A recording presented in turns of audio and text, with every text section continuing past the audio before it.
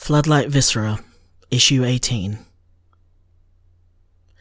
I want to make something that means as much to you as it does to me when I'm expressing the love I have for you, for myself, for our children, and for every atom of life and matter that holds even the potential for energy, for life, for transformation.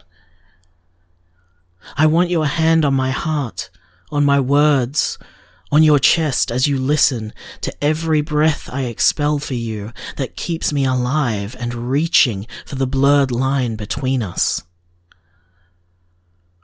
Let's find the window between our souls, throw open the shutters, let the light and air inside and visit each other's heart, embracing each other with vulnerability, protection, expectation, and the relief to longing of long-parted friends reuniting. It's the thought that counts, and I think of you endlessly. What can I give you that will help you on your way, that will soothe the pain you've suffered, that will close the gaps between us? What can I leave you to remember me by when I am gone? What will share our reality with the generations that come after us? Give them the context that makes sense of what they inherit. Pass on the love. Withhold the hurt. Don't erase it. Share it with those who feel it too and comfort each other deeply, but don't hand it down to those free of its weight.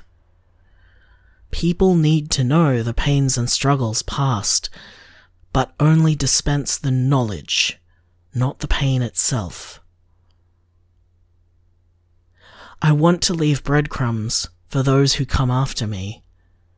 Things I've learned, mistakes I've made, whether they come eons later or mere seconds. I want us to merge our souls, light and matter colliding, transforming, building a better world, a kinder people, a stronger society. I want to make something that builds hope and striving.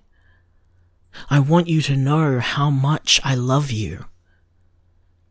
I want us both to hold hands, hold hearts, hold space, hold time, hold hope, hold love, hold me, hold you, hold tight, hold on.